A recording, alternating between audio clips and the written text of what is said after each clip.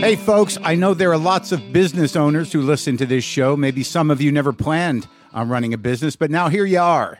One thing you've always got to keep in mind is how much you're spending on your operating costs. That's one of the first things we had to keep in mind with WTF. And with things costing more today than they did when we started, you want to keep your expenses down.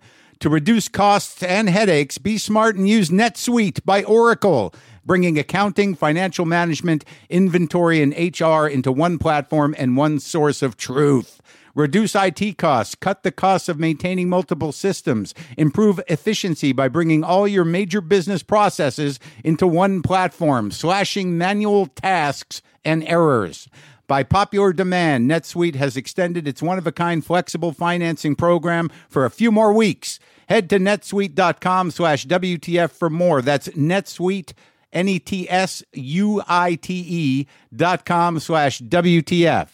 Lock the gate!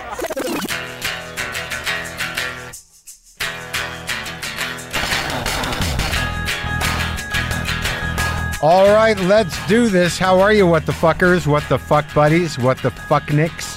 What's happening? I'm Mark Maron. This is my podcast, WTF. In lockdown, indefinitely. How are you holding up? It's weird. It's getting weirder and more. It's scarier and stranger, and time becomes a smear on the calendar. Just one day into the next, don't know what day it is. I didn't know what day it was today when I woke up. I didn't know what day Saturday was. There's none of the, signposts or lampposts or signifiers or just habits that define your days. It's fucking nuts, man. Over-focusing on cats because I don't have kids. It's like wondering what they're up to. I really think it's gotten to the point where my cats are like, this is getting to be a bit much with this guy here in our house all the time. You know? It's getting a little intense for the cats, I think. And it's really a test of some kind, obviously. We got the mask thing now that here in Los Angeles, I think all over California, we got to wear masks when we go outside. I sort of started to do that before they kind of instituted as a requirement. I still am not clear on whether I should do it while I'm jogging. There's no one out there. And if there is, I get much further than 6 feet away from them. I really run from people. I'll be jogging, then I'll see a person, then I'll run from them. They don't know it. They think I'm just jogging, but I'm running from them. I'm running as far away from them as I can. Watching some movies. We watched The Pawnbroker on Criterion with Rod Steiger. I don't know if that was on Criterion. Was it? Maybe it was. Sidney Lumet. Fucking heavy, man. I thought I had seen it. Wasn't sure if I'd seen it. And after I watched it, I'm pretty sure I didn't see it. And if I did, I blocked it in my mind as a traumatic experience. The movie is about a man sort of living with the weight and horror and complete soul obliteration of being in a concentration camp before he moved to America and all of the baggage that would bring, just living his life as a pawnbroker in Harlem, but never being able to get out from under the ongoing concentration camp in his mind. Steiger was genius. I think it's from 1965. Didn't have to be in black and white. I believe that was a choice. But man, if I did see it, I believe it traumatized me to the point where I couldn't remember seeing the whole movie. And then we watched The Hospital, which I had seen fairly recently, Paddy Chayefsky screenplay. We just watched Fosse and Verdon, and I kind of wanted to see a Paddy Chayefsky movie. They're a couple I watch quite frequently, maybe one, Network. I watch at least once a year. But I've taken to watching The Hospital once a year as well with George C. Scott. Because I really want to do a George C. Scott impression. Damn it. I can't. I'll get it. You can't just go out there. God damn it. I'll get it. But that's a dark movie as well. It's a satire, which means there is something funny about it, but it's dark. So last night we had to find something light. Kind of ran through a lot of a list of 70s comedies. Seems to be the era we're kind of fucking around with. And came up with The Frisco Kid with Gene Wilder, Harrison Ford. I think it was from maybe 70. Oh, I don't know. Hold on. Hey, Google. What year was the movie The Frisco Kid made? In the United States of America, The Frisco Kid came out on July 6, 1979. Huh.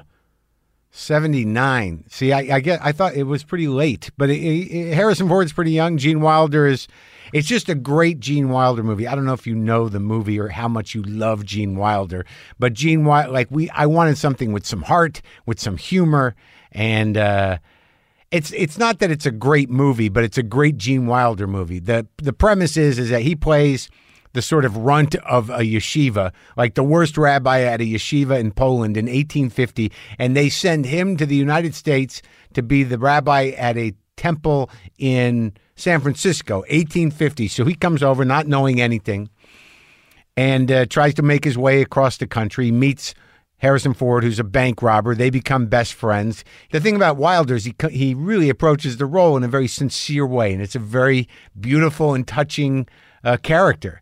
It's just a lot of heart to the thing. And Gene Wilder was a beautiful performer comedically. A lot of it's shtick, a lot of it's sort of, I think it's a Robert Aldrich. I think he directed it. Directed a lot of different kinds of movies. It was probably later in his career. But it was definitely, it was worth it. It's sweet. So today on the show, I'm going to talk to Jeff Dunham, the ventriloquist. That's a tough word for my mouth. Ventriloquist. Here's the deal. I didn't realize, maybe I did, that he's sort of a polarizing figure for a couple of reasons. And I understand one side of it from when I was younger, is that a guy with puppets, when I was coming up as a comic, the fucking puppet guy got no respect at all because he was a puppet guy. He was sort of he was the brunt of a joke, like a prop comic, the puppet comic. It was thought to be I don't know if it was a hackneyed thing or just a kind of a mainstreamy mediocre thing, but guys like me who were coming up as real stand-ups, man, were kind of hard on the Dunhams of the world, both guitar acts or puppet acts, but there are not that many puppet acts, prop acts. There was a lot of prop acts, there was a lot of guitar acts, but there were, at any given time, oddly, for as much shit as someone like Jeff Dunham took coming up, there weren't a lot of puppet guys. Modern puppet guys. There still aren't, really. So I had to really wrestle with this. Now, obviously with Jeff Dunham, there was another layer of problems that some of his puppets were seen as racist. And I think that they were a little racist, and I talked to him about that, but that was the second level. That was more of the indicting kind of like, I'm sure the people that accused him of racism didn't like puppets either to begin with. Maybe I'm wrong. Maybe they're two separate camps of not liking Jeff Dunham. But when the opportunity came up to interview Jeff, I, again, like I always do with my show, with comedians, the basis of this show originally was that, I interview comics. And I interview people in show business mostly, but comics. And he's a comic. There's no doubt he's a comic. He holds a place in show business, in the nightclub realm, and there haven't been that many. So I had to put it into context of my sense of the history of comedy. And obviously, as I've gotten older, I've become much more inclusive in terms of people who do different types of stuff. There are people that do things that have acts that I don't necessarily love, but I talk to for different reasons. But to really talk to a ventriloquist, to talk to Jeff Dunham, somebody who I had judged negatively in my past, I had to go back into myself. Now, here we are with plenty of time to think. And I imagine some of you are using this time to think. I know I am. Think about who you are, where you come from, what you like, what's important to you. why you do what you do. And today wasn't a great day for me, really. Today was one of those days where I really thought, what if I was done? You know what I mean? Like, I got all this downtime here. I'm not thinking about stand-up a lot. I'm not mad that I'm not working that much. I do this. This is still work. But really sort of like the place my brain went today was like, all right, so if we ever get through this, if life ever returns to some sort of normalcy, am I done? Could I be done? Is it okay to be done? I mean, that's going to hinge on, how much of my savings disappear. But it was sort of a weird thought. And then it kind of frees up your brain to sort of think about, well, what do I want out of life? And where did I come from? I'm being kind of, thoughtful or heady or nostalgic or maybe even depressed. I'm not even sure. But when I had Jeff Dunham come over, which was, it was right before the social distancing started, but we were in it. We were in this sort of try to stay at home trip. But I had to really be honest with myself and in terms of how I approached him, which was, there was a time, and I imagine I'm not alone in this, when I was a kid, it was probably 1970-ish, I lived in the paneled basement of our first house in Albuquerque, New Mexico. We had moved from Alaska. There was shag carpet, 2 beds. Me and my brother lived down there in the basement. There had its own bathroom and another room attached to it. But it was a basement. But we were down there, and for some reason we had a certain amount of freedom, I remember. I had posters up that were inappropriate for a kid my age, given that I was 7 or 8. Had a poster of Dennis Hopper and Easy Rider hanging up down there. I had the horoscope of sexual positions in a blacklight poster. I don't know why. I do not know why. That shows how perhaps irresponsible my parents were. I don't know. But the point is, there was a brief period there where I was fascinated and loved ventriloquism. And I'm trying to think who I had seen. I knew who Edgar Bergen was. I had to do some research. I don't know how I knew about ventriloquism, but like any other kid, it was sort of an old-timey thing, even when I was a kid, obviously. But it was one of those things, almost, it was sort of a kind of a nerdy undertaking that if you could get your parents to buy the doll, you give it a try. Like if you ever were like a 7-year-old kid and you saw the ventriloquism, why wouldn't you want to try that? And I just remember there was a period there, short, where, I was mildly obsessed with it. Now, the doll, the dummy, that was sort of a kind of a big tag toy purchase, like the ventriloquist dummy that they had back then was still kind of based on Edgar Bergen's dolls. There was a Charlie McCarthy and a Mortimer Snerd. Those were the 2 I remember. And I think there was another ventriloquist, Paul Winchell, who had a dummy named Jerry Mahoney, who looked similar facial features. Mortimer Snerd had kind of a doofus face. And Charlie McCarthy was he had a top hat and a monocle. I remember I made my brother take Mortimer Snerd. I wanted Charlie McCarthy. And you try it for a little while. These little dressed up dummies, you put your hand in the back of their head and you make them talk. And it was, I don't remember how much those dolls were, but they weren't cheap. They weren't expensive. They were plastic heads. But, you hear about the real heads, or you do the reading when you're a kid. And this might be generational. Like the real heads are made out of wood. And, to get a real dummy, and you want the real dummy, but you don't even know how to do it yet. But it doesn't last long. It didn't stick with me. But there was a period there where I thought it was fascinating and I wanted to do it. And I had a doll. I had a Charlie McCarthy doll. Now, if that doll hangs around long enough as you grow up, eventually it ends up with no clothes. And it's just this weird pillow with this ventriloquist head on it. At some point, maybe the head comes off, depending on where your life takes you in high school. Either it ends up a prop, at a punk show, or maybe a piece of art. If you're kind of a arty kid in high school, and the head will travel. The dummy head will travel. It will end up in many places that have nothing to do with its body, and that have nothing to do with its original intent. If it hangs around long enough and you don't give a fuck about ventriloquism, you'll find other uses for the head and the doll. I think I gave mine to an artist in high school. No clothes on it. And I think the head ended up part of a piece. You have to, it's the sad thing is you have to un-Charlie McCarthy it. You have to take away the monocle. You have to strip it of its original identity to just make it the head and to have other implications, either scary or ponderous. Why is that head in that piece? What does the head have to do with that tree? Why is there a small cage? Yeah, installations where, they could go anywhere, man. But it was my interest at that time that I was able to tap into while talking to Jeff Dunham, because I was able to find them again and legitimately find them again. And I became very interested in that stuff because he is the best. But it's weird because I did have to overcome, the only way I could overcome what was once a kind of judgmental resentment of this entertainer, and he's a huge entertainer, Jeff Dunham is to kind of reach back into my own memory and my own childhood to find that excitement and that curiosity. And I was thrilled to do it, really.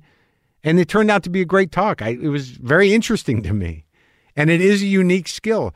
However you want to condescend, whatever you want to say about like fucking puppets, it's a real craft, and as I talk to him more, you really find out where it comes from, where the dummies come from, and just working the face it's a thing. It's like magic in a way. I don't love watching magic, and I don't necessarily seek out ventriloquism, but when I see both of them for a little while, I'm like, holy fuck, that's crazy. How'd they do that? How do they do that?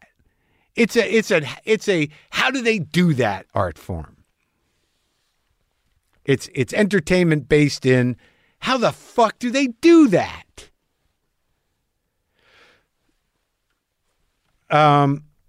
Hey Google, how old is ventriloquism? On the website thevintagenews.com, they say, the act of ventriloquism as an entertainment starts back in the 18th century, but the history of ventriloquism as a practice has been around for thousands of years. Thousands of years. So now I'm going to shift gears into my conversation with Jeff. He's got like 8 Netflix specials on. He's got a lot of specials. I think there's 8 of them. This is me talking to the ventriloquist Jeff Dunham. Sometimes I wish I paid more attention in school, or in some cases, any attention at all. There are probably a lot of things I could have gotten more out of, like literature, and now it's probably not in the cards to go back to school and study the classics. But luckily for us, there's a new podcast called The Foxed Page that dives deep into the best books of all time. This is basically like the best possible college English class, but more relaxed and fun. No pressure of grades or needing to prepare something to say in class. It's only the books you want to read and know about, presented by best-selling author Kimberly Ford. Everything from Cormac McCarthy to Madame Bovary, from classics like Frankenstein to modern hits like Lessons in Chemistry. I love Ireland, but I missed the boat on James Joyce. The Foxed Page has a 3-part series on Dubliners, and that's a pretty great starting point. Want to get the most out of what you read? The Foxed Page is for you. Get it now wherever you get your podcasts.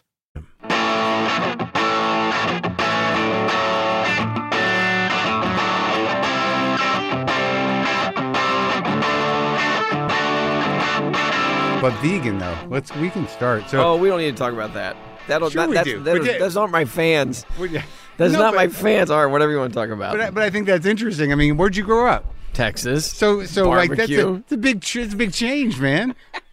But like at home, where you used to eat, and would you call yourself by nature a meat eater?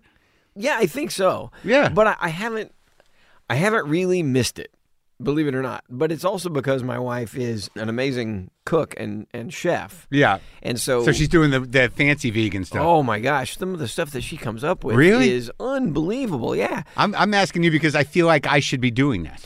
Well, there's just so many arguments for it. Yeah. And what the trouble is, you get the animal rights folks mixed in there. Yeah. And then it becomes political. Right. And then it's just this big mess. Right. So it's just healthier. Yeah, well, yeah. So when you just start at the health part of it, sure, then I've been now this way, eating like next to no meat. Look, if somebody comes up with a great steak, says you got to have a bite, of course I'm Come on, Jeff. When you're on the road, you're on the road. No, on the road. I'm actually really, really good on the road because this is so. She monitoring you? No, she makes my meals. Really? I take him in a big cooler on the tour bus. Wow, she's really doing it. You're in, absolutely. buddy. And I don't cheat either. It's like I will tell her. I said I had a whatever today, and I'm completely honest. It's because I'm trying to stay healthy. Look, I'm going to be a grandfather in a month. Is that true? Yeah. How old are you, dude? I'm 50. I'll be 58 in a month. Would you have a child when you were 10? How old is she? She's 29. Oh, okay. Yeah, my oldest daughter's 29, and she's pregnant and in Montana and happy. And this stupid virus thing, it's got to be horrifying. Oh, that's for scary. her. Sure. Yeah. But so no.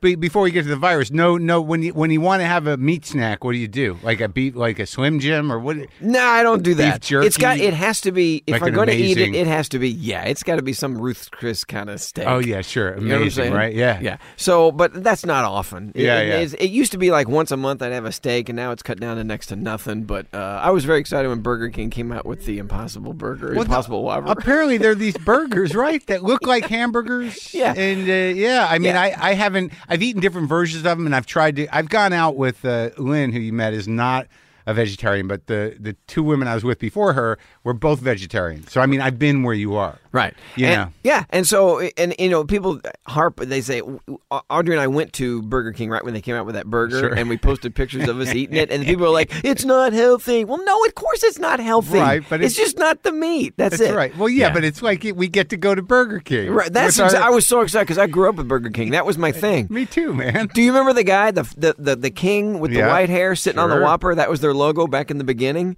Oh, with the white hair? With white hair, yeah. Wow. It doesn't look anything like the little short guy with the red I'm hair. trying to remember. I remember when the Big Mac came out. So, like, I remember when I was a kid, and so I remember certain things. I remember when the first Wendy's happened. Wow.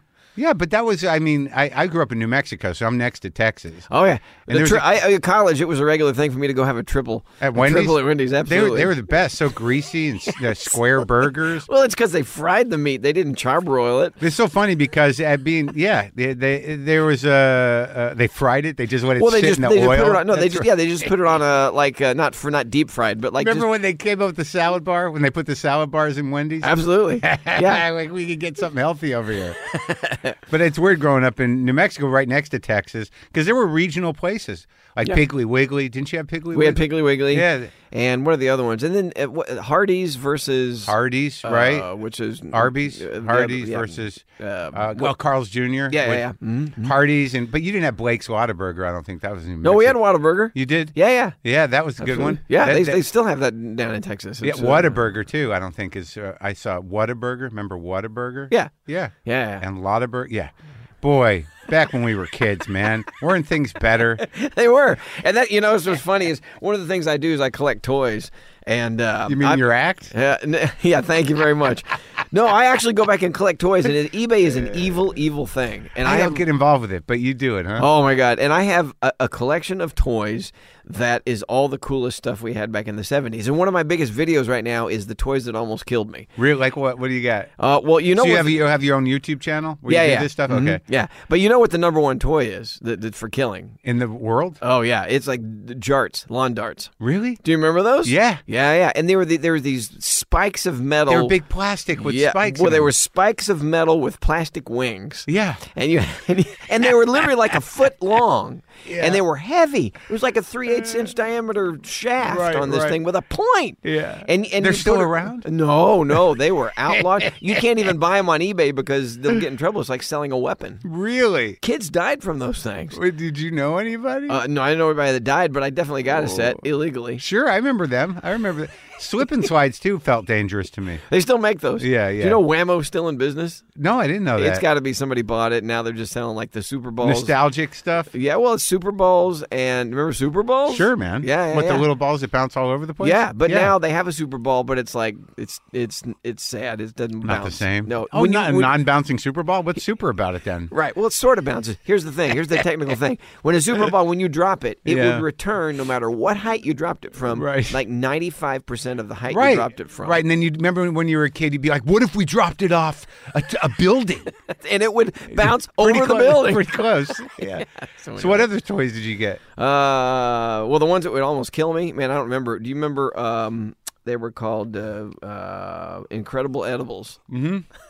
What were those? So you made them? You cooked them yourself? Yeah, you had And a the little oven. monsters? Yeah, and that's a thing maker was another thing. That was a little oven. Made gummy. It was almost like gummy stuff. The Incredible Edibles were like gummy things, Yeah. yeah. And they'd come with. So this is one of the things I did on that video. Yeah. Is I found a set that had never been opened. It was 55 years old or Yeah. 52 years old. Oh, really? And so we made it. It was a live video, I think, Yeah. and I ate them. Yeah. Yeah, 52-year-old Oh, goo did you get in sick? the thing. No, I was fine. Oh, it held up, huh?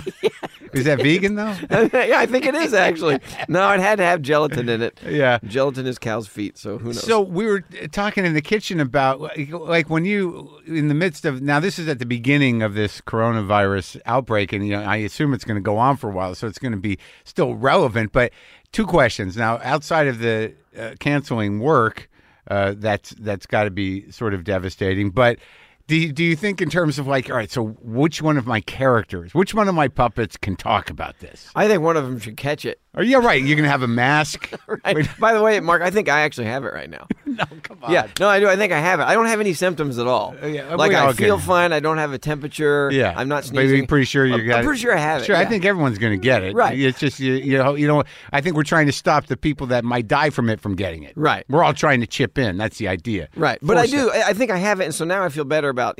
I can't. I'm not going to catch it because I already have it. Yeah, there so you I'm go. not worried. You move through it. That's exactly right. But the work though, they have canceled a lot of dates, big dates. Oh my gosh! Yeah, so most of my shows are now anywhere between 5 and 10, usually between 6 and 10,000 folks. And Really? So, oh yeah. So we've the big arenas, and that's a tough date because we're competing with the NBA and the NHL. Those are the same and they places. canceled too. Yeah, they're canceling all their stuff. So, So now you we just- have to rebook all the dates, and so now everybody's scrambling to try and make all these new dates Into fit. July and stuff, and Yeah, August. And you hope again. Who knows how long this is going to go on? But that's fascinating because I don't know that a lot of people realize that. I mean, that you're one of the biggest comedy acts in the country, really, right? Yeah. Now for 11 years, almost 12 years, we've been doing these arenas. So my 15 minutes has lasted way longer than anybody ever expected. But Yeah. you mean not your act? You mean your fame? My 15 minutes of fame, yeah. No, No, the show but- is now 2.5 hours long 2.5 for a damn puppet show. How many dummies Characters. do you have? Well, I come out and I What do you like, call 'em? Dummies, in the- characters. I call them. They're dummies, but I call them characters. And then when I'm self-deprecating, I call them puppets. Okay. Yeah, it's a puppet show for God's Come sake. on, okay. Yeah. When you try to like hey man, it's a job, right? I'm a puppet guy. Yeah, exactly. That's what it was in the clubs. I did almost 20 years of comedy clubs. We must have worked together. I don't know. I think we might have missed each other. Did you do the improv chain? No, not much and I still won't do it. Like they never helped me with anything. I was the Oh. type of act, Jeff. I don't think we would have really worked on the same bill, and I don't know that the improvs they were never that great to me. They'd give me Fallout weeks, and they'd always tell me how much they liked me, but I didn't do the chain much. I was sort Right. of. It was really scattered, Right. how I paid my dues. But, Right. yeah, they were not as glorious. I was never like a go-to guy for the improv chain. Well, I was at the top of that food chain for like I said, for 18 years. And it was, That's before Hartman, right? no, Robert became my manager. All right, so that's when that big shift comes. Yeah, I didn't think he thought much about me. Really? Yeah. He, I don't. Well, I think he's all impressed now. Little late. Yeah, Robert. exactly. Is he still your manager? No, he Oh. moved to Nashville. And he's still in the business or no? California, yeah, he's still in the business. California boy, he and his wife and 2 kids, they moved out to Nashville. Well, Nashville's beautiful. One of my a guy who I like a lot as a comic, Nate Bargatze. He's he's out in Nashville, and he stayed in Nashville. Right. It's a real show business town. Yeah. But you live here? Yeah, live here. Yep. All right, so let's talk about this. So I just want people to know that you're selling 5,000 to 10,000 seat arenas. Like, where are your big markets for the puppet show? Thanks, Mark. It's really interesting. Where you would think that I would be the slowest is actually where I would sell those tickets the fastest, the Northeast and the Northwest. That's where we sell tickets the fastest. We're talking like Washington, Oregon. Yeah. Idaho. Portland, Oregon, I think was my biggest show ever, like 16,000, 17,000 No people. kidding. Yeah. And then up in the Northeast, oh my gosh, Boston used to be one of my best cities. Yeah. It's crazy. So where would you assume people would think that you would sell big? Texas, where I grew up. I mean, I still do well in Dallas. I still do well in all the Texas Are you towns. Mormon sanctioned? Can you do Utah? Do you do the Salt Lake City I shows? do Salt Lake City, but I'm not sure if it's the Mormons coming to my show. No, but you would know because you could play a week at the arena. Oh, like that's Reagan, true. Reagan, like he's like Reagan, yeah. big. That's a big part of his nut is doing like 4 or 5 shows at the basketball arena. Well, my in show Salt is Lake kind of City. PG-13-ish. There's a few pushing the F-bombs. envelope. Yeah. There's a few F-bombs in there, but it's not. That's another thing that I like to talk about. It's about content to me. It's not content that's questionable. It's just a few words here and there. So I used to say to my girls when they were growing up, it's like, okay, we can hear the bad words. Yeah. We're not going to repeat them, but yeah, you're going to hear a few bad words in Daddy's show. But I'm not talking about. This is Jeff Dunham, folks. He's on the edge, man. It's a blue show. Yeah, exactly. No, it's not. But it's subject matter. Sure. You know what I mean? You're using it in context and It's spice. Right, spice. Let's go back though. Let's get to the present through going through the past because I'll be honest with you. Yep. I was fascinated with ventriloquism as a kid. I had Mortimer Snurd and I had Charlie McCarthy. That's what I started with. My brother and I each had one. And, but it didn't take that long before they had no clothes and they were broken. Right. But, it was sort of a big deal because it's not really just a toy when you get that first dummy, even though the head's plastic, but it's the real thing, right? By the way, that's what I was doing in the club days. I was, I had no clothes and I was broken. Yeah, sorry. Go on. Where you just have that weird cotton body. It's just this stuffed thing. Just and the hands all in one position. It's very sad. It was sad. They're very sad without clothes. Yeah. But is that because you're a little older than me, and certainly by the time when we were kids, I mean, Edgar Bergen was long gone, really. Right. So, how did you? Are you an only child? Yeah, I'm an only child. Oh my God! Yeah, so you guessed it, you nailed it. So that's why you get the big bucks, Mark. You know your guests before you know them. So and that's what I started with is just a little toy dummy. How did you know though? I mean, how did we know? How did we know about ventriloquism? What did we see? Do you remember? There were a handful of things on TV. Paul Winchell was still in those years doing a few things. He had his big television show many years earlier, right before we were conscious, right. And what was his dummy's name? Jerry Mahoney. Yeah, Jerry Mahoney. And Knucklehead Smith. Knucklehead Smith. Smith Yeah, with an F. yeah. Smith. So there were he was on every once in a while, but the only way that I found out anything was to go to the library and check out a book on ventriloquism or encyclopedias, because when they mentioned encyclopedias back then, when they talked about ventriloquism, Edgar Bergen and Charlie McCarthy were always the subject. Sure, yeah, and then back in those days, your family probably had the encyclopedias that you bought from Britannica. Britannica. Yeah. That's some high-end shit. You come from a highbrow family, Yeah. not just a world book or whatever Mine it was. were all from, I think my parents, they were all from the 50s and stuff. What'd your folks do? My dad was a real estate appraiser. My mom just a homemaker. They still around? Yeah, mom's still hanging in there. Lost dad about 3 years ago, but still hanging in there. Texas? She's nuts. Yeah, in Texas, and in one of those homes that they've locked down now. I think they're still doing that in Texas. They're not letting any people in right now. Oh no, it's all Outsiders. just starting. They're just those are the people we're trying to keep alive. Yeah, is people that's like right. your mom. And it is, it's kind of sad because a little bit of dementia set in, and she remembers her first grade class, but during a conversation, I'll have to answer the same question, 8 times. Right, but she knows who you are. Oh yeah. Well, that's good. Yeah, that that's can good. go too. Yeah, of course. But she's with it, except for that short-term memory just shot out of hell. So I kind of have fun with it, and it drives the people around me crazy because she'll ask me the same question, and I'll give her a different answer every time. So, honey, where are you going to do a show? Buffalo? Yeah. Then 5 minutes later, so, honey, where are you going to do a show this week? Oh, Poughkeepsie. Does she have the same reaction? Doesn't matter. Oh, that's great. That's great. All right, so you're this kid. You're alone. You need friends. That's it. And I got this little dummy for Christmas one year, and I saw it in the toy store. You know what's funny is I went back Which to dummy? Who was it? Mortimer Snurd. Oh, it was a Snurd dummy. And, That's yeah. a big goofy face. Yeah. And but I went back to Dallas just recently to visit my mom, and I had some free time. Yeah. And I drove over to where that toy store was that I got my first dummy. I had not been back there since. Still there? Yeah. No, it's a Mexican food restaurant now, which is great. Yeah. Yeah. So It was like one of those old hobby shop kind of stores. Yep, exactly. It was an independent. And the dummy was a high-end toy, so it was up on top somewhere. It was up on. It was high enough that low enough that I could reach it. Oh, okay. And so I took it. It was right before Christmas, and I picked it up. I took it to my mom and said, "Mom, look at this." And she's like, "Oh yeah, cute. Great, put it back." Yeah. And there it showed up Christmas morning on the couch. Right. So you had your Mortimer Snurd. Yeah, Mortimer Snurd. And how old were you? I was third grade. So what are you, 8, 9 years old? Third grade. Yeah. So my first show was a little book report, and I remember it to this day. When Biography did my biography, we went back. They actually got in the school, and we were actually able to go back to my third grade class and sit down there, and I took Mortimer with me. I still have him. Took the him original there. Mortimer, the plastic one. You have it? Absolutely. So I took him back, and unfortunately, they didn't use that footage in the piece. Did you do a show for a bunch of kids? No, they wouldn't let us in when there was kids. They'd seen my show apparently. Yeah, he's going to say those words, but you don't have to say them. Exactly. Right? You're going to make Mortimer Snurd's going to be a filthy, filthy man. And like it. Yeah. So and it just started growing from there. I mean, I did that first show and realized, whoa, because I was one of those unremarkable kids. I wasn't popular. Girls didn't pay attention. Yeah. You know what I mean? I was a little pudgy and team sports. And now you're a guy with a puppet. Yeah, it made it worse. But you know what? I know it made it way worse.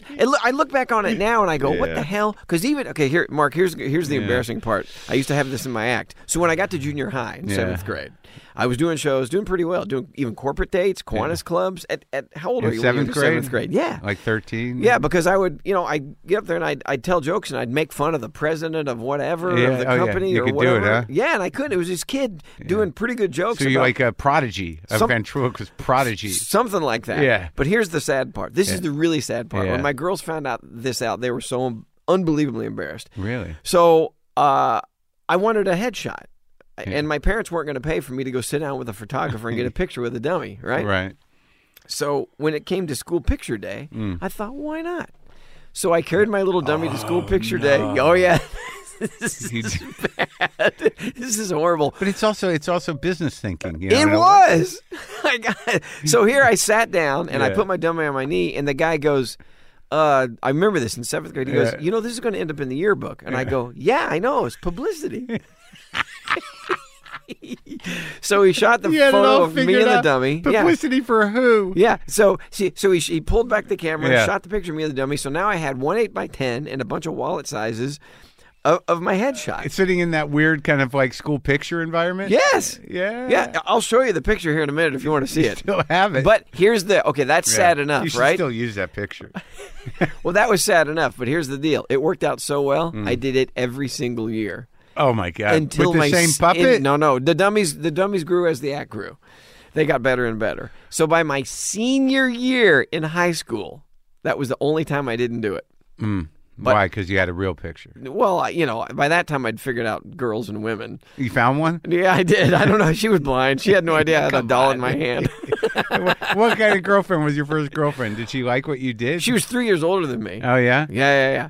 Yeah. So we met at summer camp. Oh, that's nice. Yeah, it was awesome. And she liked your act? I guess so. Yeah. My performance. So you're doing that at 7th grade. You're doing corporates, and you're starting to make a living doing this in that form of show business. You had a strange but practical skill, unlike a stand-up, where you could do a corporate like that, or you could do a kid show. You could do anything, right? Really, like it's sort of it's a different realm of performing. Sure. Because it's adaptable. It's adaptable. You can do it for anything. I started doing comedy clubs when, like, my senior year in college. But here's the thing. The reason that I like what I do so much is because, unlike a monologist, now we have situational comedy, and what are the best ingredients of comedy? It's tension and conflict. Yeah, you got your characters. I can build tension and conflict into the dialogue, and Sure. and what makes the act work is the relationship on stage, and my acting and my reacting, and the dummies doing the same thing. So it's fairly complicated where I'm acting and reacting as an actor, and then I'm making the dummy do the same thing and the opposite to me. No, I mean, I swear the weird thing about it is, as a guy who come out of straight stand-up, Yep. but like, is that, it is sort of a unique and fun skill to watch. And, especially when it's done well, which you do it well. But for some reason, and I'm sure you feel this and know this, somehow or another, you get your own category. Right. And I did fight that. I did fight that for years in the clubs. Well, let's wait before we get to that. Yeah. I want to talk about dummies. Yep. So, because I want to talk about the clubs and about the tension, and about guys like me who back in the day were like Dunham, Right. So, Yep. And I'd find things written on the walls. are you of going to comedy settle? clubs. Are you here to settle a score, Dunham? Is that what you're doing? You're gonna settle? You're gonna show us all like you fucking comics, you filthy social satirists. I was lonely. We fucking talked to you. We Not acted much. like we liked you, Jeff. No, nobody did. Oh. It was nobody did. I would find epithets. What's it called? Yeah, epithets. Epithets written on the walls of comedy clubs of no, like, death especially to Dunham. when I won Stand-Up Comic of the Year in 1997. Who did that? With a magazine did that? No, it was the big show, the big TV show. What's his okay. name? I forgot his name. remember. But yeah, it was a big show. Forgot his year name. after That year. guy. Yeah. Yeah, but when I won that, it was like the world melted. It was In- like in people were stand-up? so pissed The off. stand-up Yes. world melted. Yeah, but I had Was it like a Comedy Central thing? nope. It Oh. was Laugh In. What the hell? Oh, Schlatter? George yes. Schlatter? Yeah. George Schlatter. It was his deal. Of So course. he was not happy because I campaigned for it. With the dummies? Well, yeah, pretty much. Yeah. No, we sent, at that time, even then, I had merchandise, and we were sending stuffed peanut dolls to all the club owners because the club owners were the ones that were supposed to nominate Oh, you fucker. and vote. You politician. That's right. Yeah. That was 97, I think. Wow. But still backloading. Like I'm curious about the craft of dummy making. So when you're like doing Mortimer Snerd, how old are you when you decide, and how do you decide on the first dummy? The first professional dummy. Well, like we were talking about, there was no way to find out about anything back then. You Yeah. know, I didn't know there was a ventriloquist organization. There was a ventriloquist Yeah, convention. right. You stuff. just had the book on how to do it. Yep. And you were able to go.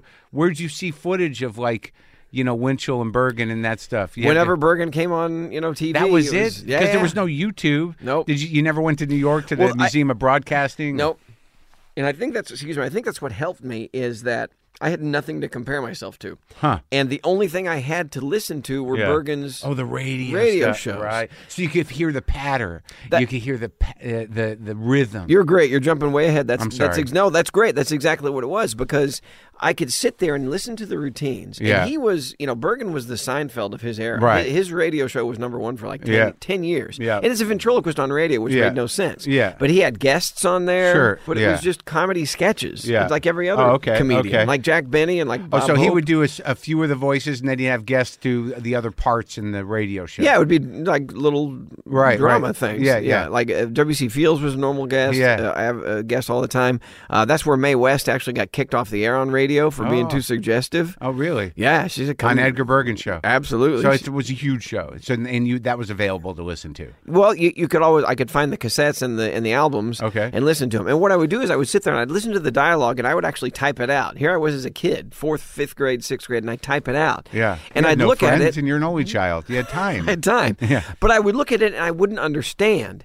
because there were no jokes. Right. It was not set up punchline. Right. It was all character Right. driven. And so that was such a great lesson in that's interesting. how to Yeah. make people laugh. It wasn't like knock knock who's there. Or, Did you know that at the time, or is that something you look back at and realize that's what set in? When I really kind of figured it out was when I moved out to Los Angeles in 1988. That long? Yeah, moved out here in '88, and I had been doing, growing up doing church shows and shows in college, and I'd do the ventriloquism thing. Yeah. And like you said, the skill is fascinating to watch. Right. That lasts for 6 minutes. Then it's like, okay, now you got to make us laugh, because I would come out here and I had a 15-minute show, 15-minute act. I was a good middle, and I'd do the show and I'd drink the water and make the dummy talk, and everybody applaud. And, The water. Yeah, absolutely. That old stand by. That's right. And I'd get laughs and accolades, and Yeah. Mike Lacey loved me as a middle act. But after a few months, and following guys like Seinfeld and Leno and those guys that are there, no, you got to make that audience laugh. You can't just do these. If you're going to be a headliner, you're going to have So to. you knew that. You knew you were like sort of a novelty act. Yeah. That wasn't up to par with the writing or the comedy of these guys who were solo acts. That's correct. Right. So that's when I realized I can do this skill. I can do this all day long. It's like riding a bike. Yeah. I need to start coming up with material that makes as many people in this room laugh as much as possible. Right. And that's when I knew, when I started doing that and people started coming back and bringing family and friends, that's when it started growing. I'll never forget Deborah Sartell. Oh, Deb Sartell. I remember her. Who was she? She booked most of the improvs. Oh, yeah, right. The one you probably didn't like more than Hartman. And I remember I was a middle act, and I asked her, I said, I was doing great. And I said, I finally called her one day, and I said, when am I going to headline? Yeah. And I said, because I think people are coming to see just me. And she actually sighed on the phone, and she goes, you think you're getting a following? I go, yeah. I said, when do you think I can headline? She goes, I tell you what. Because, she'd heard this a million times. Right. She said, when the headliner can't follow you, then you can headline. I'm like, okay. And that to me was like a challenge. I'm like, Right. yeah, they're all right, great. And it was Phoenix, Arizona, at the Improv in Tempe. I know that improv. Oh, my God. It's a big. That was one of the Bigger first ones. It was like a theater, but it was by virtue. They didn't do it on purpose. It was before they were building those huge rooms. Right. But it was just this big, almost a theater looking Yeah, place. it was one of the biggest clubs in the country. Yeah. And I remember that particular week. I don't no. remember who the headliner Come on, was. you do. I Who don't was remember it? who the headliner was. It could have been J.J. Wall. Do Okay. you remember J.J. Wall? I do, yeah. Okay. So all I know is I had, 14, 15, 18 minutes as a middle act? 20. And it was Jose Jalapeno on a stick, Yeah. my little Mexican jalapeno, Yeah. and it's him, it's my character Peanut, it's Walter. I would smoke that freaking room. Yeah. I mean, the roof would come off the place because Right, I yeah. only had a few minutes, and I'm Yeah. the middle act. I'm not That's it. expected to That's be good. Cush position. Absolutely. The middle act's always going to put it up the headliner's ass at some point. Right. Yeah. So when Deborah started getting complaints from the headliner that they Oh, couldn't you follow, did it was it. like, yeah, that was it. Get So, the puppet guy. So that's where the resentment starts. that's exactly right. He's cheating, man. I'm just me. That's He's right. got the mental problem and the 4 puppets. Yeah. Yeah. And look, I know what I do is goofy. I say this in my own act. I look at my own headshot and I go, really? There's a grown man sitting there with 6 dummies and everybody's smiling as if Yeah. it's okay. No, it's fucking weird. Yeah, right. Yeah, you feel that. Yeah, I do. I know that. Okay, but let's talk about that first dummy, though. Which one was it? So Mortimer was the first plastic one. No, then right. I had a few more plastic, and then I had a professional dummy made. How'd you find that out, though? Where'd you because you said you didn't know there was a ventriloquist association. So did you lock in with those guys? Jay Johnson, who was the ventriloquist on Soap.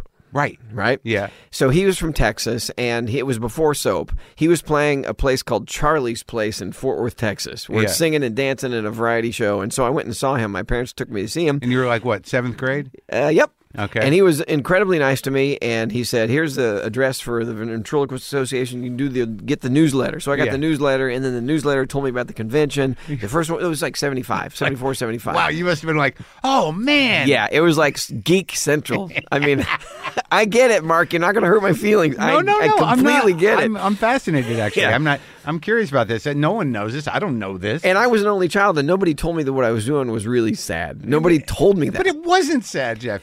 I'm not here to. I'm sure you know you're doing fine, but I mean, you were engaged in this. It was. Look, I was fascinated with it. Right. I think a lot of us, maybe if it's a generational thing. I don't know Sure. if it's now, but certainly back then, for some reason, it was still around, and it was still sort of this interesting, kind of a skill and weird kind of thing. Well, what I was going to say is growing up in Dallas and Richardson, Texas, I Yeah. think it was the school system, it was the kids, it was the environment, it was the teachers.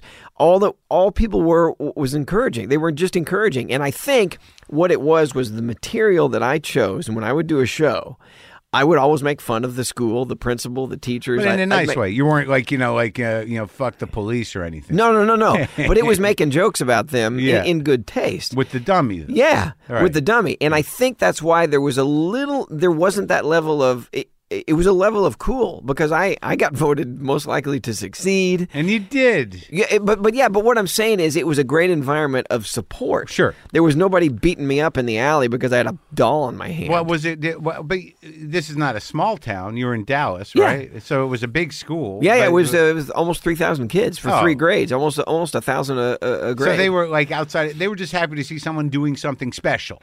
I guess, but the biggest accolade I got was my senior year in the senior talent show. I had my dummy. Everybody knew Archie. He was a professional That's your dummy. first dummy? No, that was the first really professional one. And this is when radio-controlled toys like airplanes and stuff were really becoming commonplace Oh, yeah. and not crazily expensive and reliable, the radios. So I took one of those radios. I disassembled it. I put the transmitter. I built it into my suit jacket. Yeah. I put the controls in my hand so the dummy could move his head, move his eyes, and move his mouth. All by himself. And I could control that from the palm of my hand. I then took a wireless... You wired the dummy up? Yeah. And I put the transmitter, built it into my jacket. Yeah. So and then put all the receiver and all the servos and all that crap in the dummy. This was in 1979. Is that how everyone does it with the eyes and stuff? No. okay. No, this is all electronics, radio control. And then I took a wireless microphone, a lav mic, and I Yeah. put a mute switch in my other hand. Yeah. So that I could talk and not come over the PA. So we did my act, my senior talent show. I'm doing the act, and then he and I get in an argument. The dummy and I get in an argument. Yeah. I put him on. This is before David Strassman, another guy who does this, years before. I Yeah. put him on the stage. I get mad at him. I say, "Fine, you do it yourself. I'm Yeah. out of here." And so I walk in the audience, and I'm yelling at and we have a videotape from it, and I'm in the middle of the audience yelling at the dummy. Yeah. From the audience, like Yeah. I've completely lost it. And then the dummy moves his head. And at the same time, rolls his eyes over and said, "Is Dunham throwing a fit?" And it came over the PA, and I was, because I lit up on the mute switch, Yeah. and the freaking audience went nuts. So 79. Way ahead of its time. Yeah, exactly. So, that was when, exciting just to hear that. Well, thanks. Did the audience was like, "What's happening?" Oh, yeah. There was a couple screams, and the whole thing is like, yeah. People running out. Not quite that. Dummy lives. But, yeah. Good idea. But how long did it take you to figure out how to rig that up? Oh, just a couple weeks. Really? No big deal. Yeah. And that was the one and only show I did that with. That's Just crazy. Why? senior Because talent why? show. Did you see it? Looking back on it, was it cheating? It just wasn't. It was amazing, but it wasn't. I guess I was starting to catch on even then. It just wasn't funny. It was like what? Shocking. Right. Yeah, right. It was Jarring. shocking. Yeah. So okay. So you talked to Jay Johnson. Yep. And he gives you the address. Now you write them. You're a little seventh grader. You Yeah. write the Association of Yeah, and I said Ventriloquists? I'd like to be the guy. Even 25 years later, he'd saved my letter. I guess he saved everything, and he said, "Here's your letter asking to join." And it was like, "Are you kidding me?" Yeah.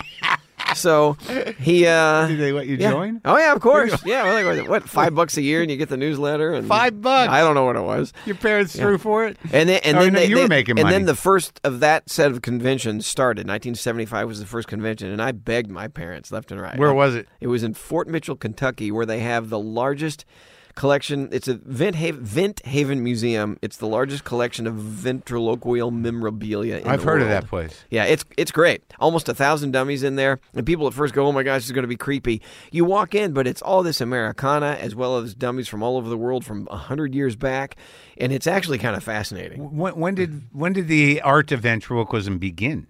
Back in the days of before Christ, because they'd use ventriloquism as like to make the altars talk and soothsaying and all that fake. Oh, stuff. so it was used as a racket, Yep. like the Yep. hustle. Yep. Like they'd actually use it as magic. Give us money. Right. Exactly. Oh, no and kidding. then the first dummies started coming along. I don't know. I guess we have pictures from the Civil War era of guys sitting there with dummies. Sorry, Yeah. it's the coronavirus. Sorry. Do you want to get your water? No, I'm good. Okay. It's too late Oh, now. Here we go. We're going down right on the air. You're hearing it.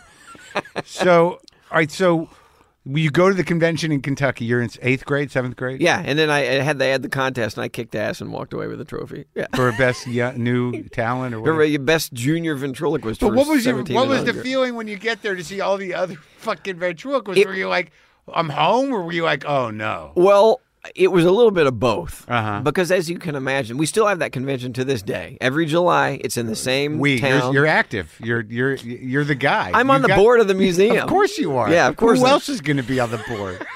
You are the. I am the board. And we're having a fundraiser right now. We're raising money to build the new building. Oh, where can people go to the website? I think it's venthaven.org. Okay. I think it is. Well, you people, so. if you're looking for a charity to give to, the maintenance of 1,000 dummies in a museum in Kentucky needs a few bucks. They're a 501c. You don't even want to know how much money I've given that place. I'm sure you're keeping it afloat. No, not that. Well, maybe. I don't know. No, not really. They're doing great. Do you ever go in there like by yourself and just like, I'm going to give this dummy a try? They won't let me go in by myself anymore. Because I would pick up the dummies and play with them, make them talk, and they're like, that's old, put it down. Yeah, exactly. A buddy and I named Bob Rumba, we would go in every year, and he'd make balloon animals, and so we'd take balloon animals and we'd hide them inside dummies. It was just like this ridiculous fun. Yeah, retarded close, fun. good catch. Yeah, you thanks. did it, and then you didn't. You took it away, and then you went ahead and did it. Yeah. And by the way, I use that word in my act, but I don't. With say the old it. man. It's Bubba, no, with Bubba J, my redneck character. Oh yeah. He accidentally says it. Yeah. So see, this is that's the interesting thing about some of the characters is that you can. We know it's you, right? But there is something about the character, portraying some part of American culture right. that everyone identifies with, who is also struggling with the change that we're going through as Americans. Sure, and as a writer, people say, "Oh, you're a ventriloquist just so you can say outlandish things and get away with it." No, that's not what I do. Yeah, I create these, and I've accused of being racist and with the Ahmed character, with Jose Jalapeno, with Ahmed, with Sweet Daddy D, my African American character. What I do is I try and create characters that people understand almost immediately. And so are they stereotypes? Yeah, they are. Yeah. So what I do is I create these characters. And if I have a question or if you have a question and you pose it to one of the characters, if I'm a good writer and a good comic, every one of those characters would have a different answer and a different joke because I'm writing for that particular character. And also, it seems to me that the more you broaden the number of characters, that you're almost doing that thing that Rickles talked about, where it's not insulting everybody, but at least you're representing everybody from your weird Texan white point of view. Sure. It's a little bit of tap dancing, I admit. Yeah. But I do think that that I'm celebrating those characters. Yeah, I could see that. And it's not like we don't, when I talk about Jose, I don't make fun of him being Mexican. I don't make fun of him, whatever racist things you want to come up with. He's a freaking jalapeno on a stick. Yeah. And I modeled him years ago after Slowpoke, Speedy Gonzalez's cousin. Remember that? Right. He was just this Mexican character. He was just slow. Yeah. Slow as in speaking, not stupid. And so Jose has been that for years and years and years. And if I don't use him in a show, people get angry. Yeah, of course. It's delicate, because those stereotypes. I think they to people who they may represent or the ethnicity they represent. It's a very sort of kind of narrow representation, right? And you're dealing with these traits that have been sort of associated with these ethnicities to sort of keep them down or belittle them, for a long time. So it's hard to navigate. And then I do the opposite because Jose and Peanut, my purple crazy character, are the ones that always get into it. And the latest routines. Well, Peanut's just like a thing. Yeah, he's the thing. We don't know what he is. Yeah. But the two of them get into it, and Jose always ends up on top. Yeah. So that's the way the arguments have gone. So the Mexican beats the thing. Yeah, the thing. But let me see that it's like the Alamo, you guys. Not really. Yeah. But it's the same thing when I came out with Walter, this cranky old man character, and I was in college, and people were saying, "Oh, it's like you're making fun of old people. They're going to get upset." Yeah, and I talked to Foxworthy, and this is years ago. We had that conversation that when he first came out with "You Might Be a Redneck If," people were saying, "Oh, you're going to make these people angry." And the it's rednecks. Yes, no, it's the exact opposite. That's they what they were worried loved about. it. Sure. And old people love Walter because they either are him or they're married to him or somebody knows somebody like him. I can see that being less challenging than the ethnic character. Sure. I'm just using it as the example. Sure. Because when I would, be in the improv, this is the Comedy Magic Club, Lacey would say, I hate it when you bring out Jose. I go, oh, bad? He goes, no, all the kitchen guys come out and watch. They won't get anything done. So it was the Mexican guys that loved Jose more than anybody. Yeah. So again, I guess there's always. I guess that's interesting because I never really thought about that. That just like the ratio of people that are happy that they're being represented on some level ethnically, versus the people that are critical of how the ethnic representation reads. Right, and when I have Hispanic people in my audience, they're laughing the hardest at Jose, and it's great. And I have Hispanic people come up to me all the time that say, I've loved Jose Jalapeno for years and years, and so it's like you're going to get it from both ways. What about the black character? How does that go? Sweet Daddy D, I made him to try and do my best, innocently and stupidly as I could, to try and make fun of racism. I wanted to reverse it. I actually got in contact with a couple of black comics, and I said, come on, give me some great white jokes. Oh. Tell me some jokes that Sweet Daddy D could tell about me and make fun of me for. And there were a handful of things that worked out, but here's the deal. Sweet Daddy D didn't work out for the same reason that my female character Diane didn't work out, and that's this. Every character that I have as an actor, I have to understand that and be in their heads. Right. And so Bubba J, the redneck, I get. Peanut, the wild crazy, I get. Walter, the old man. Even Ahmed, the dead terrorist, I understand being angry and frustrated and et cetera. And dead. Yeah, I understand me there.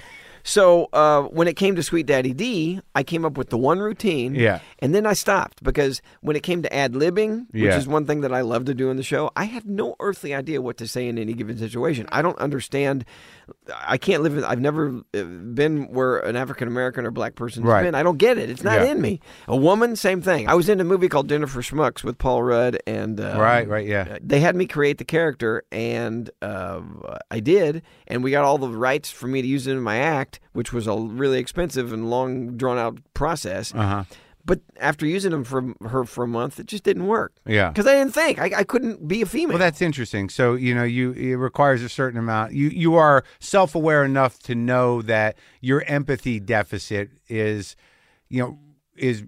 reasonable. Yeah, absolutely. Yeah, because I don't. You can't claim to. No, black people have been through way more than me as a white guy in America has been through, and I have never lived it. And same with women, but the Mexican thing is just it's sort of a broad.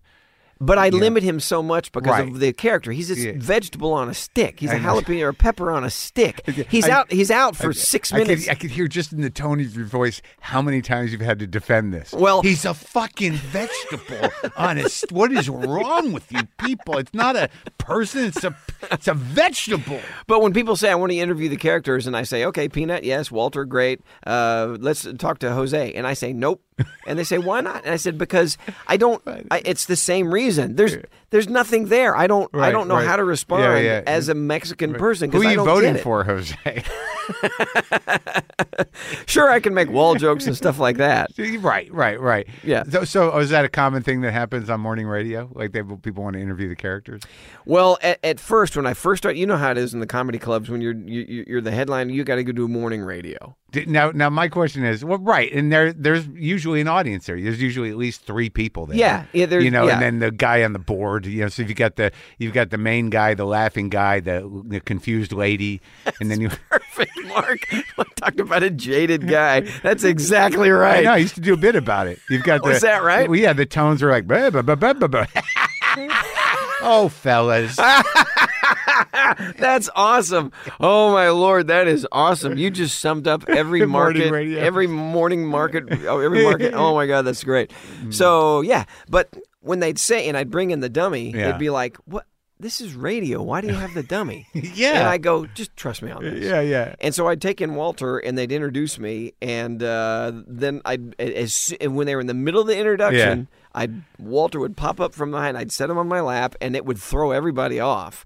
And we were off to the races because then I was the greatest radio guest because they said, do you have any questions? I go, no, just say hi. Yeah. And then I'd bring Walter out, and we'd just launch into whatever current topic stuff was going on in the country, and they loved it. They just had to sit there and laugh. Well, that's funny because like the first instinct is to be like, can you just do this without the guy? But you got to have the guy. Yeah, and they would because you interact with that guy because that's the gift that you have is that at some point you're not thinking you're doing the guy. Well, and it's great to get somebody that's really jaded and really knows their craft, Yeah. a radio guy that's been there forever, Yeah. to make him go, actually, you see him actually talking to the puppet.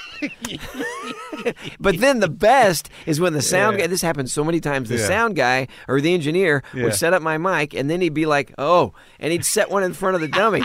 And it would take everybody else a couple seconds, and I'd be like, it's actually coming from me. He doesn't need one. And then, of course, that guy would catch shit for the next 5 months. For the rest of his career. Exactly. I remember when Dunham was here. Exactly. This idiot put a mic in front of the puppet. Yep. And then every time I'd go back, they'd bring it up, and he'd be all made fun of again. So my recollection is like, when you had, because like I never committed to, much of anything really, in terms of like, I've played guitar and done comedy a long time, but whatever. So you got the dummy. But I remember like before I even thought about the craft, I'm like, but a real one's made out of wood. Right. There was this sort of idea like this one's not real, and then like how much is a real one? Where do you get the real ones? Right. Well, and then there's the thing about like how all the guys who have the real ones, the ventriloquists, they're all different. Well, they call them vent figures. That's the figures. Yeah. Yeah. So that craft of building a dummy Yeah. is incredibly complicated and lengthy, and there are a lot of skill sets that go with it. Really? Well, first, I'll just run through it real quick. First, you got to create the actual head, the first head, the character. You got to sculpt it. Or And when you want one, do you talk to the guy? You're like, no, this is what I I'm build thinking? everything myself. Oh. Yeah. So I'm one of the unusual ones. There's not many So you guys don't that have do them that. made? No. They're all mine. And there's legal stuff nowadays. When an artist creates something, that's technically he owns it even if he sells it. Okay, so tell me. So you start with wood, or you start with a sketch? Or Well, you start... nowadays, what I do is I start with clay and I sculpt the perfect head. And that's the easiest way to do it, sculpt it out of clay. Then I have a 3D scanner, a big old thing that's worth more than most cars. And I scan the head, 3D scan. I got the file in the computer. Now I have a 3D printer, and I print just the shell of the head. So now you have this plastic shell printed on the 3D printer. Then I take that, and then you have to... but it's an actual plastic thing. Yeah, it's a head. It's not a printing. It comes out, and it's like a toy, right? Yeah, it's a plastic head on a 3D printer, full size and all that. Yeah. And then take that, now you have to animate it. You have to cut everything out, and you have to put all the mechanics into it. What are those? Oh, like the mouth and the eyes and the eyebrows. Make all those move, so that's all mechanical, and that has to be controlled by a stick, the head stick that goes underneath it. And what's that? So each part of the face has its own lever. Uh-huh. Yeah, so like when this lever moves the mouth, this one does the eyes, does the eyebrows. So yeah, there's a mechanical part of that. And then you got to seal the head up, then you got to paint it. So you got to paint it perfectly, then you got to put a wig on it, you got to wig it, then you got to build the body, you got to costume it. So there's a whole bunch of stuff, and it's not cost effective to do that for a living. There's a handful of guys that do it, but it's ridiculous. Yeah, especially since you're doing your own, apparently, putting those guys out of business. Well, I also do it because I got sick and tired of waiting for people, because they would take years. To make a sometimes head? years to make a doll? dummy. Yeah. So the first one, though, when did you make your first one? Right. The first one, there was this one old guy that was really reliable that would get one done for you in 3 or 4 months, but it was garbage. It was crap. It's just what the mouth didn't look right. It was what every beauty pageant contestant who didn't have a talent would get. Oh, so it's reasonably priced. Yeah. Right. Yeah. In 1975, it was $375. Oh, I heard it was like thousands to get. Well, that's now. That's now. Well, I don't know what was $350 and yeah, it wasn't thousands, but it was. I yeah. guess that was a lot of money. Sure. Yeah. So nowadays they're thousands of bucks. So that was your first puppet, and it didn't work out. And that was okay. I used them for years, but then when I got into high school and I went to the convention, I won Best Senior Ventriloquist, and the guy that made dummies and was really good at it gave out what they gave the dummy to the most promising ventriloquist. Yeah. And the figure maker would do it because he thought, okay, this is my creations now has a chance of becoming famous. Oh, yeah. I'm going to bet on this horse with my wooden guy. Exactly. Yeah. So he gave me Archie. He became a friend for 30-something years, Alan Seamock, and he gave me Archie, and I used him for years and years and years. And that was a wooden head? Yep. Well, plastic wood. Plastic wood dough. Oh, so that's what it is. So, okay, I know what you mean. Yeah. And then I started making them out of fiberglass, and then a few years ago I moved on to the 3D printer. Now, how many other ventriloquists make their own dummies? Next to none. Huh. Yeah. So I couldn't name one today. So this is like a full kind of like all immersive art form you're in. I mean, you're not like, because that means to me that you're building like, when you have the creative idea for the character that you make it out of clay, so you're building your relationship with this character from nothing, right? And you birth it, right? And it is an interesting process, because what do you come up with first, the jokes or the dummy? And it's kind of both. What I do now is I think, okay, what socially right now, what would be a character that people could identify with or laugh at or with? Ahmed the Dead Terrorist is an extreme example, because you still use him. Oh yeah, absolutely. He kills. Hey, but so here, let me tell you the quick story on that though. Yeah. So it was a year after 9/11. Yeah. Nothing funny about 9/11 ever will be. Even Titanic jokes to me are a little iffy today. Nobody could laugh at 9/11. Right. But I looked to Leno and Letterman, and they were making fun of Osama bin Laden. We didn't know where he was. We didn't know if he was dead. We didn't know if he was alive. Yeah. Anybody remembers that time? We didn't know what had happened to him. Yeah. But it was a year later. So I thought, I know where he is. And I was at the top of the food chain in the comedy clubs at this time. I thought, I know where he is. He's half dead. He's kind of dead, but he's not. And he's living in a suitcase, hiding out with my characters, my other guys. Right. So I thought, this might work. Yeah. So I went to, there's a store. Do you remember a store, Oz, here in town? AAHS. It's still in business. No. Anyway, they have all kinds of costumes, holiday stuff. Okay. So I was walking through there, and there was this big bumbling plastic skeleton that looked like something out of South Park. And I thought, and then what I would do is I would make the cheap version of the dummy first. Right. And if it worked, then I would make the real one. Commit. Yeah. So I got this plastic thing. I put a moving mouth on it. I put a thing on his head. Yeah. And I thought, I'm going to write jokes as if there are family members in the audience who lost people in 9/11. Widows, widowers, parents, kids. Yeah. So I'm going to write the jokes and material as if they're sitting there. Yeah. What are they ready to laugh at? How are they ready to move on? Right. How would that work? I wrote that material. I then said, I'm not going to chicken out and go to Hawaii or Alaska or somebody on the far west, someplace on the far west coast where it doesn't sting quite as much. Yeah. I'm going to go where it counts. I got booked at Bananas, 6 miles from miles from Ground Zero. Yeah. So, I did a Wednesday through Friday, but on Friday night, I wait for the big show. Or Wednesday through Sunday. I wait for the big show on Friday night. Yeah. Sold out completely. I was a headliner. The audience knew me. Yeah. I couldn't have done any better. I did my 45, 50 minutes. Couldn't have been better. Yay. Now I come to the end, and I go, well, folks, there's one sentence we've all been waiting to hear, and that is Osama bin Laden is dead. Huge applause. Yay, yay, cheers. Yeah. I said, well, got some news for you. He's here with us this evening. Please help me welcome Osama bin Laden. And it was like God sucked all the air out of that room. It was like you could hear those people go, what the fuck is this asshole from Texas going to show us? Yeah. Right? What's the guy with the puppet going to do now? Exactly. So out of the suitcase, I pulled this bumbling, stupid skeleton. Yeah. And I started running through the jokes. And that's when I came up with I Kill You as an ad lib. Yeah. And it could not have gone any better. Could not have gone any better. Huh. And I started using them in every single show, and I started getting letters from people in the military, because then it caught on YouTube and started going nuts. And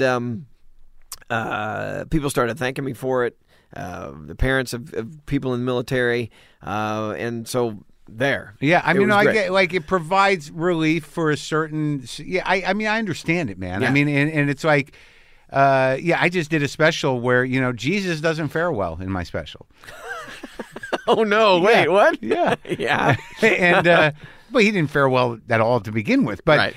but I was able to sort of put it together with, just the idea of belief and whatever. It's me and my heady shit. Right. But like I knew heading into it that there was a possibility of offending people. So I did structure the bit so I took some of the weight off of that. Right. Do you know what I mean? So like I don't know, if it was Muslims who pushed back or what, but I know that there is going to be a certain amount of people who are going to be like, that's not right. But the bigger issue is, isn't that going to be everything? Well, that's what happened, because I used him for a couple 3 years, the dead Osama. I then put him away because Osama bin Laden got out of the news. Then my second special, Comedy Central special, came along, and I wanted another new character. Right. And so I went back in the archives, and I thought that guy was good. So I'm gonna change him from the dead Osama to, instead of offending one dangerous guy, I'm gonna offend an entire group of dangerous people. Yeah. So I came up with Ahmed the Dead Terrorist, and then I made the real version of him. Yeah. And that's when things took off. And then that's when it went on YouTube and went crazy. And that's when I started getting credible death threats. from Muslim all over the world. people. We don't know where they were. Well, they knew they were from. The FBI got involved, but it was real threats. But then when you look at my act, if you just look at a picture and you see this guy, it's unbelievably offensive. Yeah. So you think. It's until you listen to the show, you go, oh my gosh, it's just a stupid failed terrorist who's fallen in love with the free world. He thinks he should be angry and should hate us, but he actually loves everything about it. He's very conflicted. Yeah. He's not proud of the fact that he killed himself. Right. So he's a failed terrorist. It doesn't hurt anybody. I even say he's not Muslim. We don't know where he's from. When Steve Carell was Gru the first time in Despicable Me, I saw him interviewed. And the interviewer said, "Where'd you come up with that accent?" Yeah. And Steve goes, "Well, Europe." And the guy goes, "Yeah." And he goes, "Like that." So it's the same thing with Ahmed. It's like Middle East. It's like that from somewhere. We don't know where he's from. So how did you handle the death threats? The FBI got involved, but then, it was... You just lived your life, and and it just kind of went away for a little bit. Did you bring people on the road with you to watch your back and shit? There was extra security. Yeah, but if a red dot appeared on my forehead, it's like, oh, all right, this isn't going to work out. Yeah, people. Well, how long it take the audience to realize, like, is he really? Yeah, no. You start talking. The thing was, anybody. Okay, here's the thing that I ended up with. If you're the guy that goes out and kills the puppet guy. Yeah. Are you a martyr of some kind? That's not going to go down well with your bros, right? So, and then I thought, well, maybe they're stupid enough they'll just shoot Ahmed. Right. Yeah. To destroy the puppet. Right. So, how many puppets you got now? In the Act 6. Yeah, but they all have to be well-developed characters. That's who are they now? Jose, the old guy. There's Peanut, the little purple crazy guy. He's there's Jose Jalapeno and Stick. The mainstay, Peanut and Jose. Yep, and Walter. Yeah, Walter. Those three have been there forever. There's Walter. There's Bubba J, the white trash trailer park redneck. Yeah. Did I say Ahmed the Dead Terrorist? Not yet. That's 5. Yeah. And now there's and this is my rotating spot until I find another one. But the one I've been using right now, politically, our country obviously divided.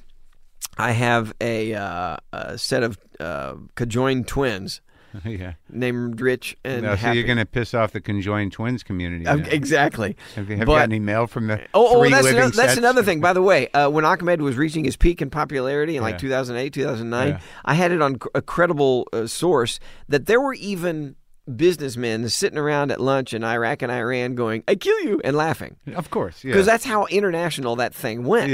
And that's why I started being able to do shows believe everywhere. Me, there's plenty of people within every Muslim country that don't like terrorists. Yeah, of course. Right, most of them. But when I did a show in Abu Dhabi, oh man, I was a little bit terrified because we were setting up my world tour and we're going to go countries. It was 12 different countries, 40 different cities all over the world. Everything, Australia, South Africa. This was one. I've done 9 world tours, but this was the giant one. Yeah.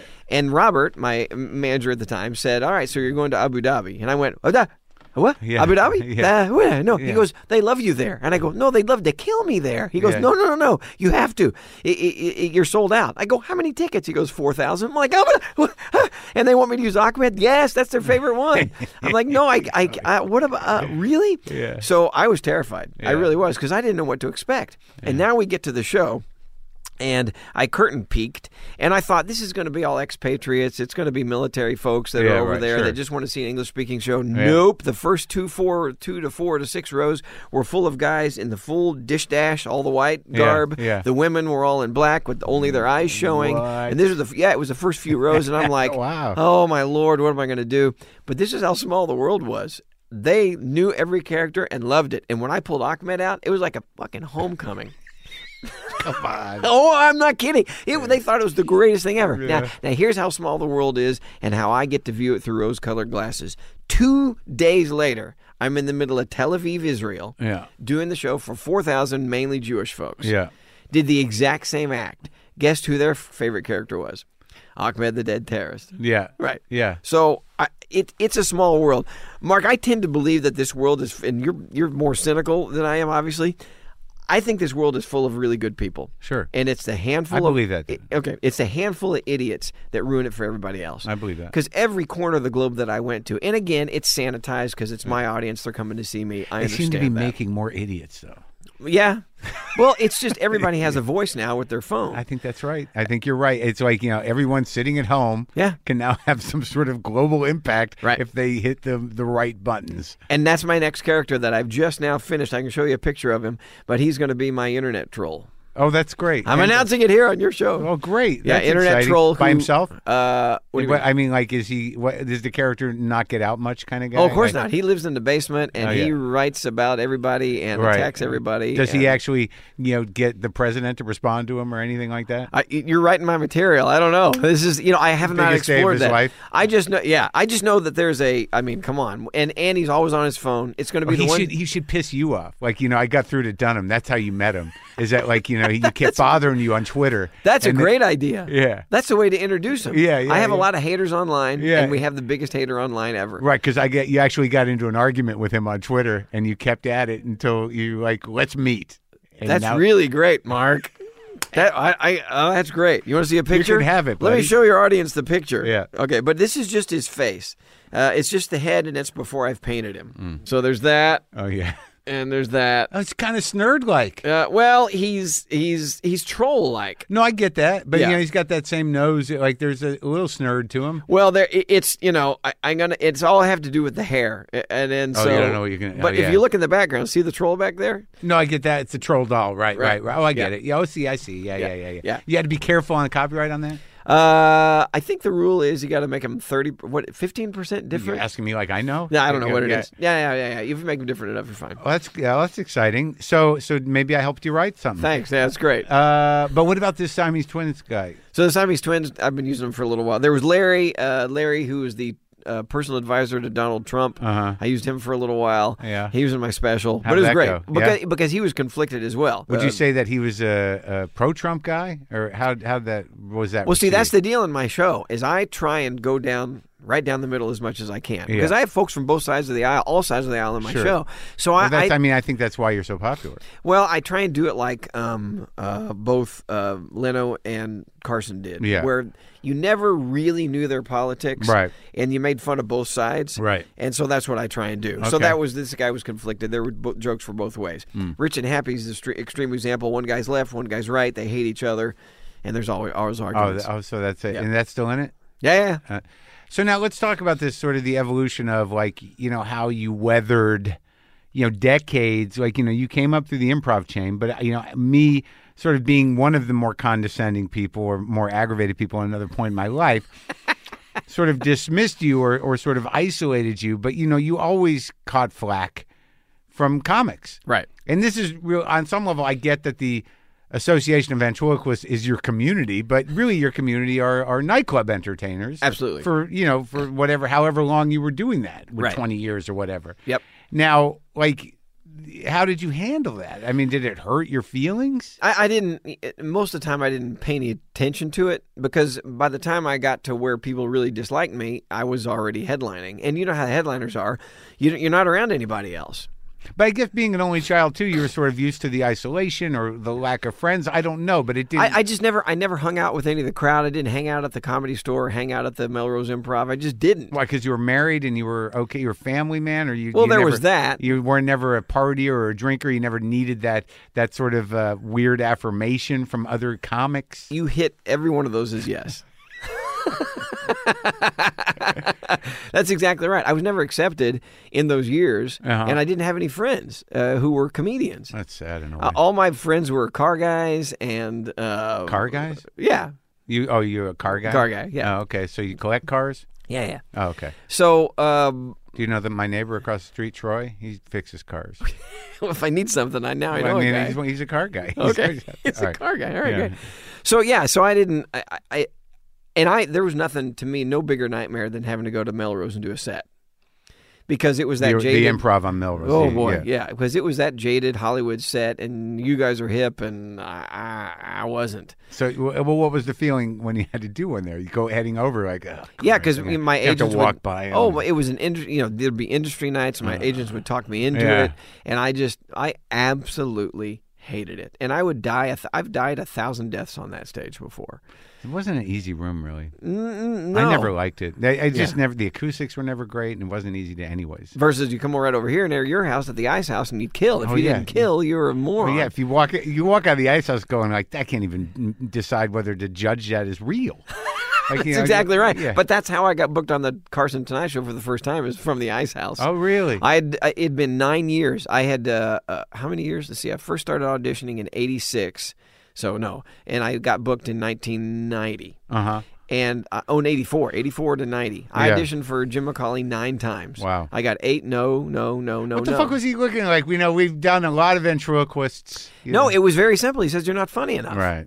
And that was another thing that kept pushing me. He says, but I can be on if I'm funny enough. He goes, absolutely. You're a great ventriloquist. You're just not, you got to be funny when you're in front of Johnny Carson. Right. And so that's when and then, I worked and honed that 5 minutes until McCauley came and saw me at the Ice House. And of course I killed. And you've always written your own shit? Most of the time, but I've had a handful of guys that have helped me throughout the years. Yeah, absolutely. Comics? Yeah, of course, and comedy writers. Yeah. Oh yeah. Well, yeah. It also gets me off the blank page. I'm not judging. I mean, I know plenty of guys. You get to a certain point where, when your business is as big as your business is, and you've got this variety of possibilities that. You want to keep stuff fresh, why not hire guys who do that for a living? No, that's what I do. Yeah. But nobody ever, rarely does anybody ever hand me a joke, go, here it is, and then I do it verbatim. It's always dialogue. What comics have worked for you? Judd Apatow? Yeah? Yeah. He's one of the, way back when, he wrote a couple of really good Walter jokes. Oh, really? Way back at the beginning. Oh, that's absolutely. Nice. Yeah. When he was just a writer? Absolutely. Yeah. No, recently. Judd, I need some jokes, dude. He'll throw you a bone if he likes you. Yeah, exactly.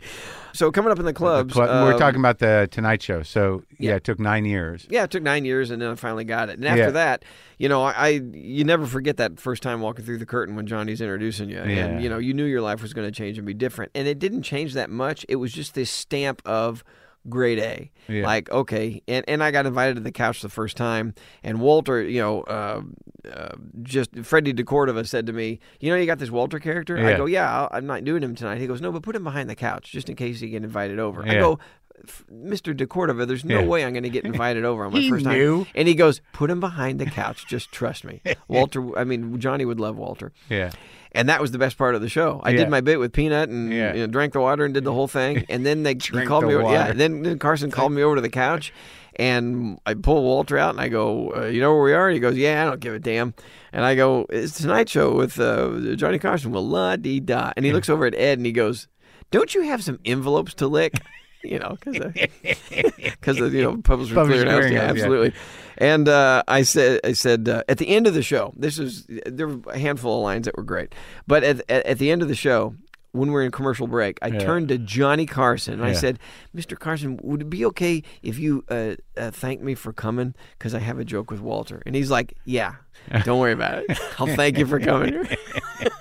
So he set it up perfectly. We come back from commercial and he goes, and Jeff, thank you and Walter for coming to the show. Hope we can come back again soon. And Walter turns to Carson, to Johnny Carson, and says, yeah, it'll be a cold day in hell before you get me back here. Oh my God! Talk about taking a chance, and Carson laughed. Laughed really hard, and that was it. That was. And how many times you do it with him? 5. Really? Yeah. So you really got in under the wire there, huh? Yeah. That's great. Yeah, it was interesting. Here's one of the worst times though. This story's terrible. So you remember Carson's son died. He went off a cliff in a car accident. Yeah. So they canceled the show. So I think it was 2 weeks later, McCauley called me and he says, I need you to do a favor for Johnny. I go, what's that? He says, Johnny's coming back tonight. Yeah. And he has this bit where he's going to show his son's photographs. But if he bails on the bit, I need you to be standing by ready to go. I'm like, you want me to come back on the show where Carson comes back after his son's died and you want me to do stand-up with my dummy? He goes, yeah.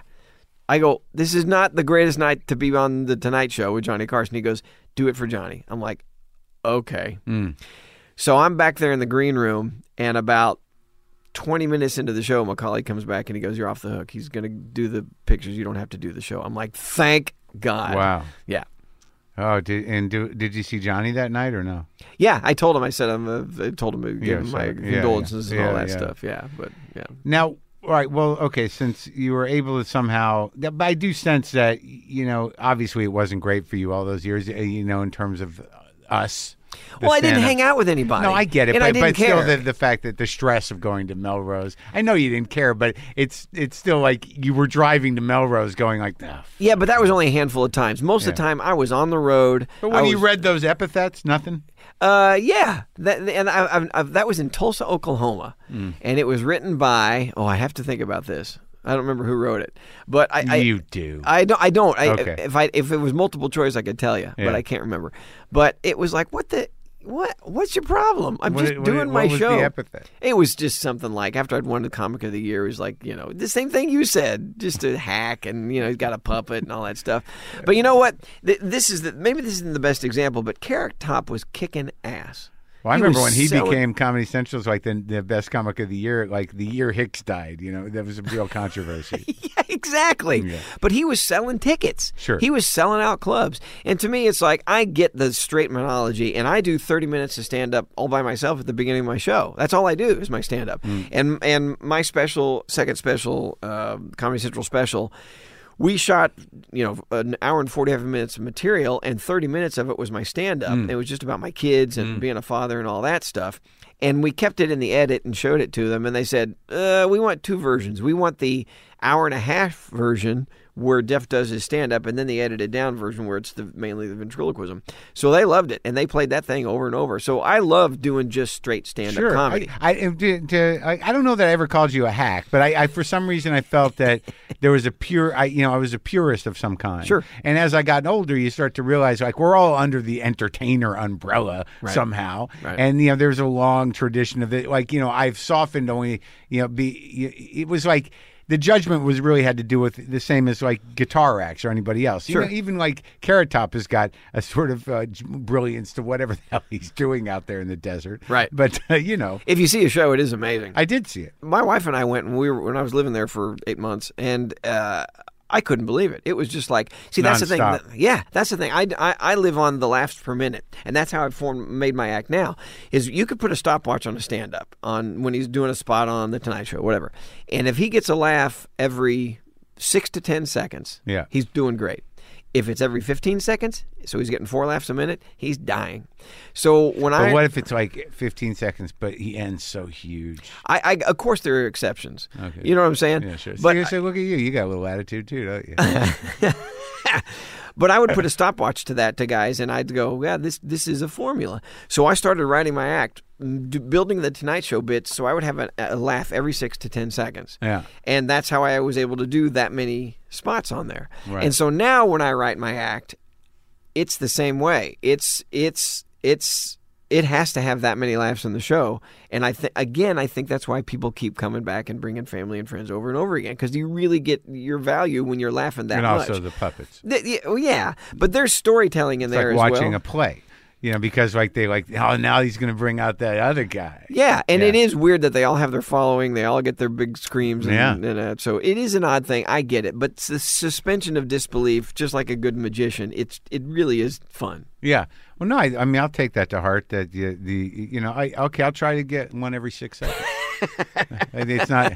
I think I do it relatively innately, but maybe that's what I'm missing. But it's the same thing with Cosby. He was a storyteller, and growing up, people say, "Who's your favorite comic?" And that way, to me, what was the only albums my mother would let me have? Yeah, pre-knowing he was a rapist, Cosby. Of course.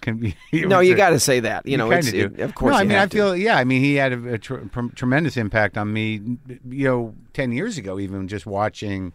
Bill Cosby himself. You know, you can just sit down.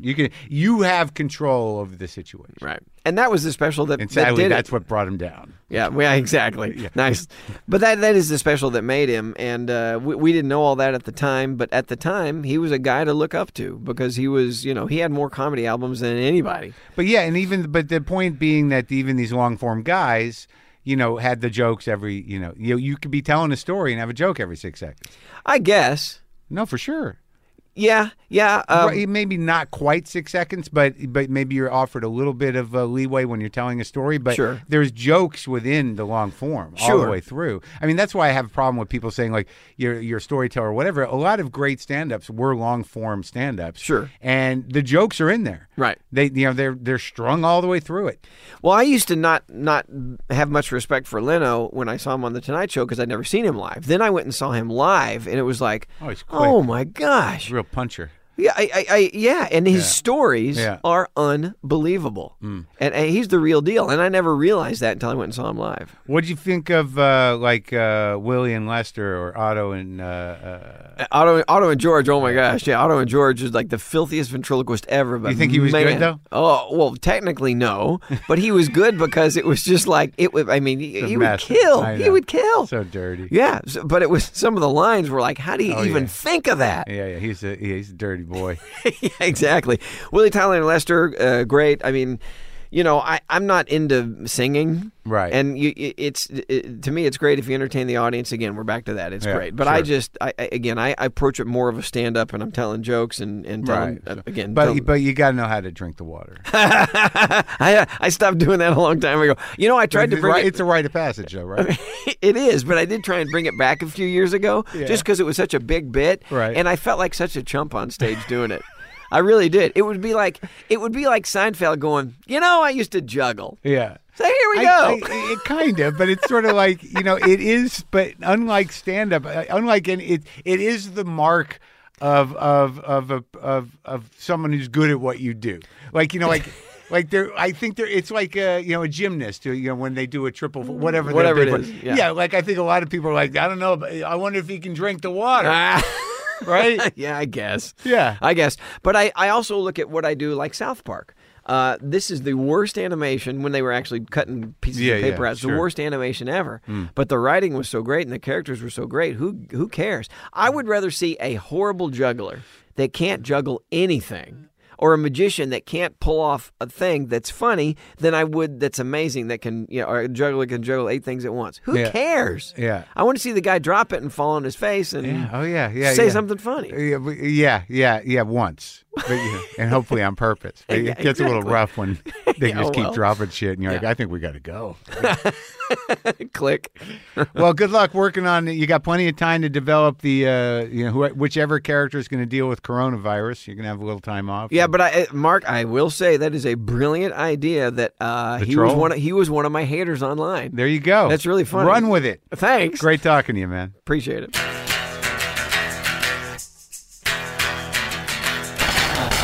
Now, see, I enjoyed that immensely, to be quite honest with you.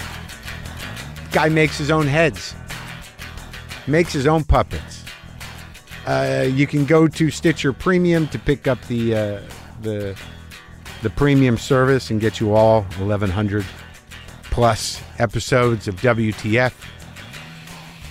You can watch my special on Netflix, my 3 specials on Netflix, my most recent one being End Times Fun. And stay safe. Try not to lose your minds. Now I'm going to play 3 chords with maybe a 4th chord dropped in.